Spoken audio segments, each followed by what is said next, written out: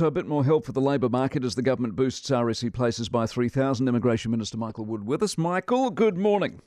Good morning, Mike. The 3,000, where do you get the number from? The total figure of 19,000 is the request that the sector has put forward to the government, and that's based on their projections of the level of growth within the sector in the coming season. So in that sense, you say you've solved their problem? Well, we've responded positively to the request that they've put forward, and at the same time we've balanced that up with some improvements to make sure that the workers in the sector are getting a fair go and are being treated well also. Is the demand there from the islands to come here? Yes, there does appear to be that. There is always strong interest in the scheme. We need to balance that up a little bit, given that the Pacific Island states obviously have their own labour needs. So you don't want to go too hard and too deep and create a situation where they become resistant. But I think we've got the balance about right in terms of meeting the needs in New Zealand, but also having a sustainable scheme. Are the new rules too restrictive? In other words, people can't accommodate the people, literally and figuratively. No, I wouldn't say that at all. What we said at this stage is, firstly, we want to put in place a basic sick leave requirement, which, of course, we have for most people who work in New Zealand, but this group doesn't have access to. And that will work together across the employers and the unions to make improvements across accommodation in areas like deductions, where we have seen some problems that have been highlighted in the media. And how? Well, yeah, but what are they representative of? What, a tiny minority, more than you would like? What?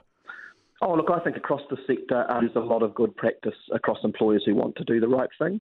But we have seen a range of issues that have been raised that I don't think anyone would feel entirely comfortable with. So we've said to the sector and the unions, let's sit down, let's have a collaborative process to get into these issues and set good basic standards in place that ensure that we don't have that behaviour happening in the sector. Immigration in general, you would have seen the Herald's mood to the boardroom. The biggest concern for business in this country right now is labour or lack of it.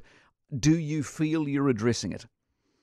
Well, look, we're taking a number of significant steps in this area. You've seen this one.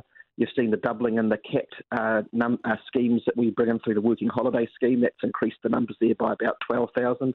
We've now given 55,000 job checks, which is the permission that we give to employers to be able to recruit migrant labour through the Accredited Employer Work Scheme. So we have been working hard in this area. We know it's pressured. We've got a tight international labour market, record low unemployment, and that's actually a good thing. But we are working as fast and as hard as we can within the system to provide that support. That's the other criticism. Immigration are hopeless. The processing is too slow. Is that fair or not? No, I don't think so. And as I just said, we've now processed since July 55,000 job checks. And that is effectively the ticket that we give to employers to say, yep, you're good to go and recruit offshore. So that's providing significant capacity for employers to be looking at filling skills gaps.